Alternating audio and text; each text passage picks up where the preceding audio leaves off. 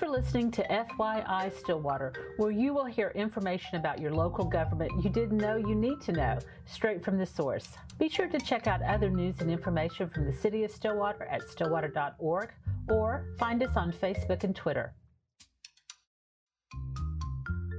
If you have a question for City Hall, email news@stillwater.org, and in the next podcast, we'll answer a few of them. FYI Stillwater is available on our website at stillwater.org, Spotify, and just about anywhere else you enjoy your podcast. Hi, I'm your host, Sherry Fletcher, Director of Marketing and Civic Engagement. Today, my host is Elisa Hines, Multimedia Specialist. You joined us about a week and a half ago? A week and a half ago, yeah, about Thursday, a couple weeks ago. Okay, where did you come from before you came to the city? Where were you? What was your career path? I was actually retired. So I'm coming out of retirement into another job. I failed at retirement. You failed at retirement? Yeah. You're too young to be retired. So your background is video, news packages, video. Yes. The whole Yes. I was with Oklahoma Horizon, which aired on OETA for about 13 years. I was on it for about 11 years from the beginning till I took another job elsewhere and basically was able to go around the state of Oklahoma and cover the good stories here in Oklahoma and highlight my state that I love. It was that was one of the best news programs for Oklahoma issues. So, so you know a little bit about everything, right? Just a little bit, enough to be dangerous. Awesome. Okay, well, we're very glad you joined the city. And so who's our guest today on FYI Stillwater? Well, Sherry, today's guest is Chris Knight, and he's our waste management director here at Stillwater. Kind of basic facts are the Stillwater Waste Management provides municipal collection of residential and commercial waste and recycling services for the Stillwater and surrounding areas. Based on fiscal year 2016 data, the city disposed of approximately 24,000 tons of solid waste, of which about 1,300 tons were green waste materials and 2,600 tons were recyclable materials. And recycling is our issue. It's our issue here in Stillwater. A lot of people really want to be able to recycle. And there's been changes. It's an industry kind of in flux. And so that's kind of why we have Chris here today. But before we get into the real stuff, Chris, we always start with our lightning round and ask some random but revealing questions. Are you ready? I'm ready. Okay. Last time we learned that Chris liked lemon meringue pie. This time, Chris, we want to know, what's your favorite breakfast food? I like scrambled eggs. So if I could have scrambled eggs every morning, that would be start my day off right. So what does your scrambled egg look like? What goes into it? Is it just egg, salt? Just fluffy? You like them dry? Come on, spill the beans. Well, it's just eggs with salt and pepper. And if you were speaking with my wife, my scrambled eggs don't look very appetizing. So usually if she's going to eat any, she has to make them because she does a better job. Yeah. I'm very particular on eggs. I don't really like eggs a whole lot, but they have to be so specific that I usually don't eat them. But I like my eggs with a piece of toast. I cannot eat egg without a piece of bread. I gotta have ketchup. Is ketchup? Yeah. Salsa's pretty good. I was out in Tempe, and of course, everybody had the salsa on the table for breakfast. And I was like, this is how it should be. Yeah. I sometimes put hot sauce in them, but usually just plain. Just plain? Yeah. No cheese, nothing like that? No, I can eat it with cheese, but if I'm making them, I'm not putting in a lot of effort. So it's just eggs. Is this every day? I don't do it every day because I don't get around quick enough to do that. But if I could, that would be what I'd have every day. All right. We learned something. Yeah, we did. So next, we want to know, what was the worst haircut you ever had? Well, this is going back a little ways, but in the 80s, there was a OU football player called Bosworth. Everyone had the Boz haircut. God. So I had to have the Boz haircut. So I had that haircut. And looking back now, that wasn't a very good choice, but it was what everyone was doing. So you have pictures? Senior picture? Well, no, it wasn't a senior picture. No, my mother wouldn't have went for that. But I do have some pictures out there, yes. Your children like it? They just think it was weird, Could have been worse. It could have been a mullet. Right? Yeah. Right. Have you had a mullet? I have. Yeah. I have had one of those too. Yeah. But you went with the Boz. But the Boz was kind of a weird haircut, but Yeah. it was cool at the time. Well, let's move into our, the interview part of this. And we've had you on the on FYI Stillwater before, but we'd really want to continue this conversation about recycling. And I guess it's not just Stillwater, obviously. It's everybody, all municipalities and utilities that take care of waste management are affected by. And I guess I should just let you tell us what's going on in the recycling industry. Well, the recycling industry, and this has been going on for a few years now, the markets are really low, and it's really hampering municipalities and that collect recycling of having somewhere to go with it to have it processed. And the values are so low that processors are having problems, finding places to, get it recycled. The China market, it kind of started with China when they stopped accepting our recycling here from the United States. So that really is what kind of has started this downfall of the markets. So business was set up to ship it overseas, and when we didn't have a place to ship it, the businesses are going to have to change their model. And I guess we really haven't seen what the new model is.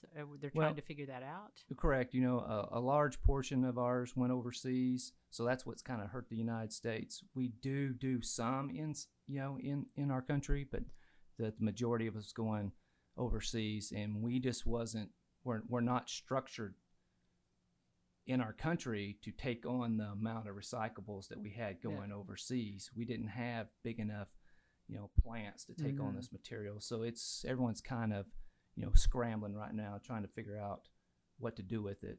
Why did China quit taking our? Well, it's interesting. They have decided, they were having, from what I read, a huge pollution problem in China. So they've kind of decided they wasn't going to do that no more. I would say from the articles I've read, a little bit of it's our fault because we were doing more than just sending them over clean recyclables. We were also sending them over trash. So they kind of put their foot down, and they've got some strict requirements on what can go over there now. They have opened back up to taking it, but it's very strict on how much contamination can be in the recycling. It's a very small percentage. It's almost too hard to meet that requirement. So that's whenever we talk about with our residents that we don't want contaminants in their recycling, it starts there. Correct. So go over what a contaminant in recycling means for Stillwater in particular. My definition of contamination is anything that's not accepted in your recycling program. So if it's not accepted in our program, then it's a contamination or contaminant that if it goes to the processor, then they're not going to be able to do anything with that item. For example, the biggest problem is plastics, right? And it's the most confusing part of recycling is on your plastics. And we only accept the 1, 2s, and 5s. There's really little value to a 3, 4, 6, and 7. What do those numbers mean? They mean that that's the type of plastic they are. So your 1s and 2s are your more marketable plastics. They'll be like water bottles, for example, or things that you could find in your kitchen that you're consuming something from. When you get to 3, 4, 6, and 7s, you could be plastic toys that your kids may have, for example, and those are not things that especially in the downfall of the market, that processors are looking for. They're looking for things that can be made back into something you can consume something out of, for example. And how do people know what number to look for? Where do they see that number? Well, on your plastic items, most of the time they'll be on the bottom, just depending on what type of item it is, but there's going to be a triangle on there, and there'll be a number inside that triangle that tells you what plastic that is. Now, they're hard to see, so I tell everyone, sometimes even with glasses on, and I have to wear glasses to see them, even under the light, they're hard to see, but they're there.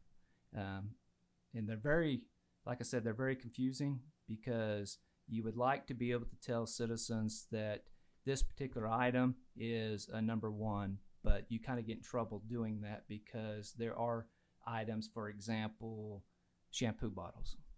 If you go to Walmart, because I did this, they're all 2s, except for I found one brand that was a 7. So you have to be careful. So we always tell people, look for the symbols. Look, if it's a 1, 2, or 5, we'll take it. There are some items, even though they're 1, 2, and 5, that we do not want.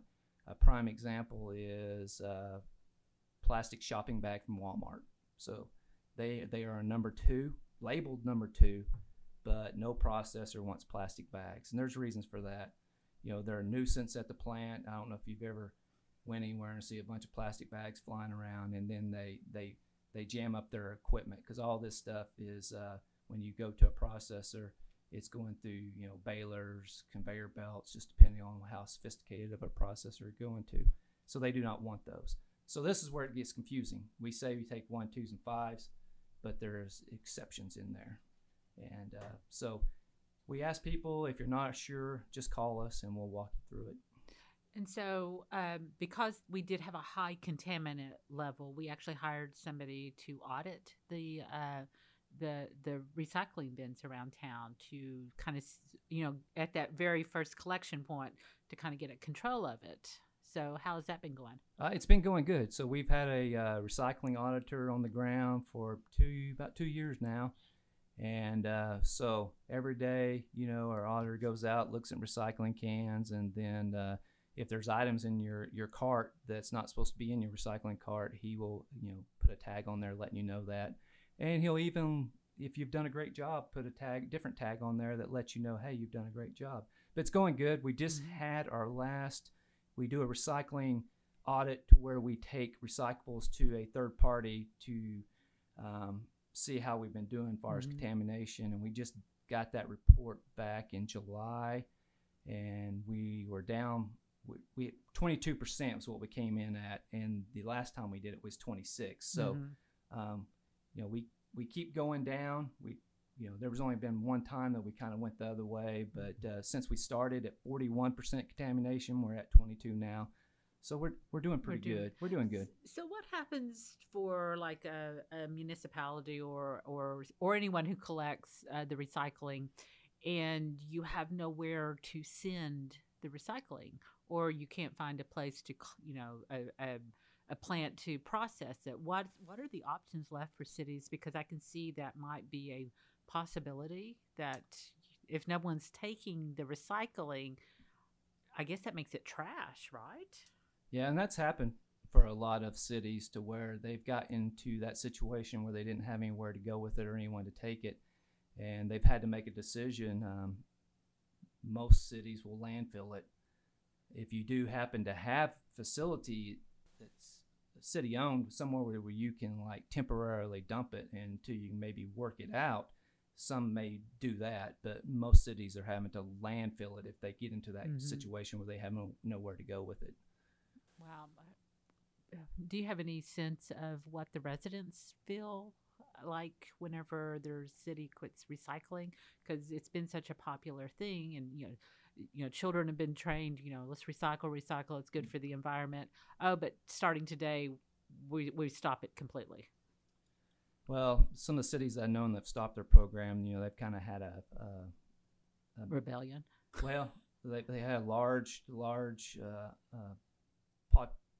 amount of the citizens that were not happy about it. Then you have some that are okay with it, because usually when you get to the point that your program's having some issues, and a lot of cities are right now, you have to make a decision that, are you willing to spend more money to do it? So then some citizens are okay with stopping the recycling program because they don't want their bill to go up. They don't want their bill to go up. But then there's a large amount, and I'd say more than not, they're not happy that the program has stopped. So the decision makers have to decide: are we going to raise rates to ship the recycling even further away? Because that's really expensive to travel long distances. I guess you would have to put it in a trash truck and drive to the next recycling facility. and then somehow or another raise your rates enough to cover that cost? Right. If we get into a situation like here in Stillwater to where we have to look at taking them to another facility, which is, currently we're processing them here locally. But if we get in a situation where we'll have to take them to a different processor, we're looking at, over an hour away to any recycling processor that's available. So we'll have to look at what those costs are going to be, and then we'll have to make a decision if we want to raise those rates to help pay for that. Because what we're going to have to do at that point, we would have to build a facility, because we don't have one, that we can dump the recyclables in temporarily, so we can load them into a larger truck, a transfer trailer truck, and then haul them to the processor in Oklahoma City or Tulsa, for example, because we cannot transport them in our well, I guess you can in our trash truck, but it's not going to be very efficient because you're going to have several trash trucks going over an hour away to dump those. So that's what we'd have to do. We'd have to build a facility to dump those in temporarily so we can load them into a larger truck to transport them. And the profit you make off the recycled materials is very small. Correct. Really, to be honest, most cities are not making anything off of the recycling. There are, the larger MRFs do offer revenue sharing, but that's all dependent on your contamination.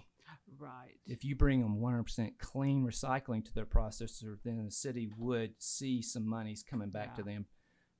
The chances of your recycling being 100% no contaminants in it are fairly slim. Yeah, because that would be very difficult. And it's not because it's pure trash by any means. It's just that there'll be items in there that are just not accepted in your program. Yeah. They could be a recyclable item somewhere. Yeah. Because every state, every city's different. You're going to find things on the East Coast and West Coast that are accepted in their programs that are not accepted here. Right. And it's then a complicated issue. Yeah, it's very complicated, and the states that do really well on their recycling, or better than we do here in the Midwest, they have a lot of rules established. Yeah, and they've been doing it longer. And they've been doing it a long time. They have fines. Citizens are fined. They can actually get a fine. But it's really, they've been doing it a lot longer, so they've been in the ball game. Yeah. Okay, Chris, so if we're not going to be able to take it to China, is there another alternative, say Singapore or Hong Kong? From my understanding, the United States did start shipping to other countries. The countries kind of eluding which one it was. We did that for a little while. It's my understanding we had to stop because, there's, as of right now, there's no other country that I'm aware of that is set up to take that large amount of recyclables that we were taking. Because the United States creates a lot of volume. We have a lot, overall, just a lot. Yeah. And so as far as I know, they haven't been able to really locate. They have had some other countries taking some of it, but no one is really set up to take the volume that we have. That's at least from the articles I've read. So you belong to some organizations so there's people studying this and trying to figure out what the solutions are going to be. Oh, yeah. I'm a member of a SWANA organization, and they currently have their work. What does SWANA stand for? Solid Waste Association of North America is what SWANA stands for. And they've been working on this issue with the recycling. There's other organizations that have been working on it and with the EPA. Right. And they're all trying to figure it out, and they're trying to come up with another issue we're having across the country is, even though we have the symbols for the plastic, we don't have any. There's guidelines are different across the country, right? And everyone kind of does different things. So they're trying to consistency. There's no consistency. They're trying to come up. The EPA is trying to come up with a consistency.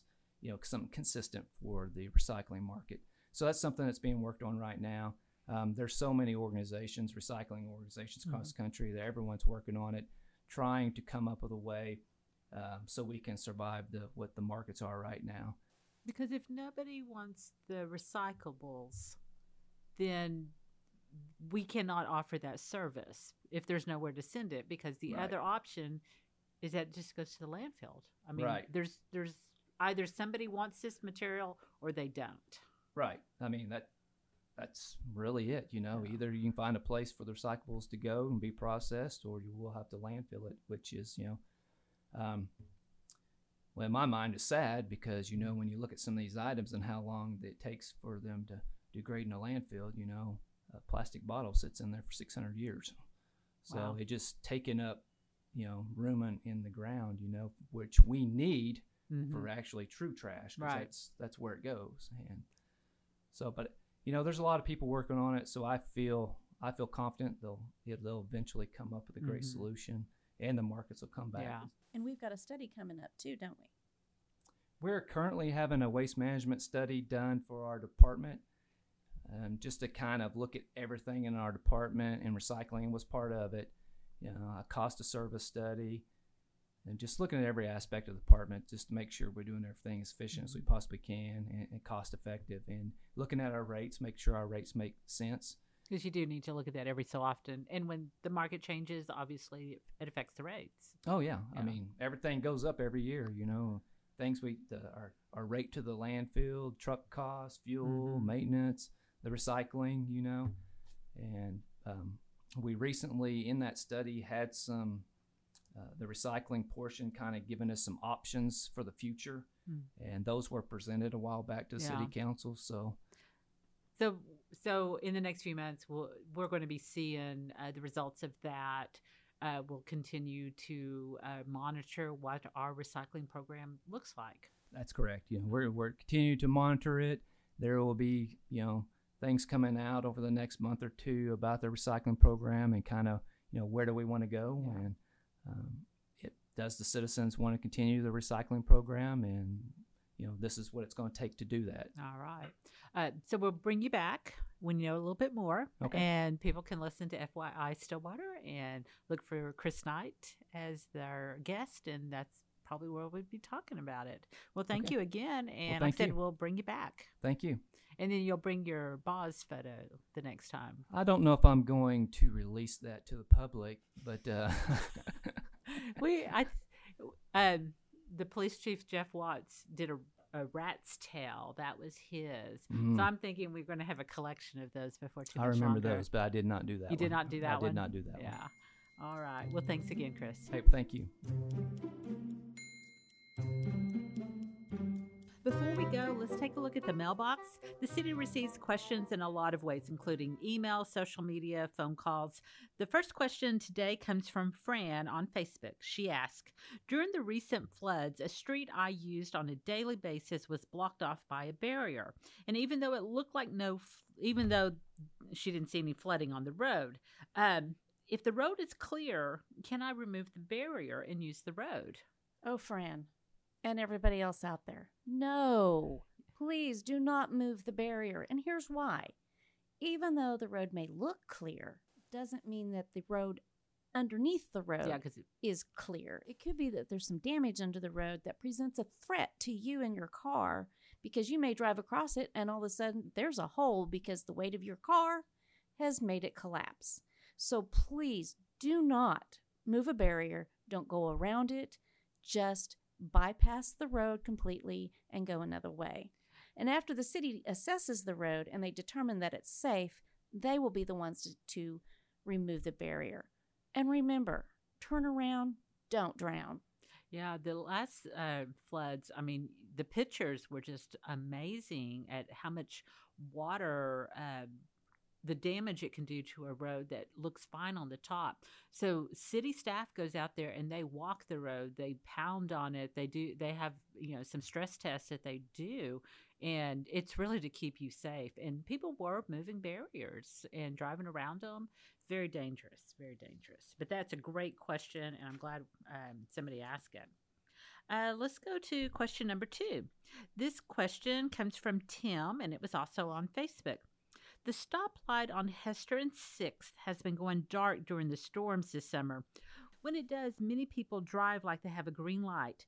Who do I contact when this happens? So if the street light goes out, who's the appropriate contact person, Elisa? Thanks for your question, Tim. That was a very good one. You can contact Stillwater's police non-emergency line to report stoplight outages. That number is 405-372-4171. When a stoplight is stopped working, the intersection is treated as a four-way stop, and you should never drive through a flashing light without stopping. Hope that helps, Tim. Another thing is the electric department is buying batteries for the intersections. It's kind of an expensive one process, but they're replacing about 10 lights every physical year. So I think they've done it 3 years. I think they have 2 more years to get all the lights on batteries. So hopefully this isn't going to be an issue, in a couple of years, and that all of them will have batteries. So when the light goes out because of an electrical outage, the battery will take over. I've even noticed some places that have solar lights, solar panels on them. So hopefully that'll help. I know. But he's right. People sometimes freak out when they see that flashing light. So great question. Well, thank you for listening to FYI Stillwater. And don't forget, tune in for our next podcast.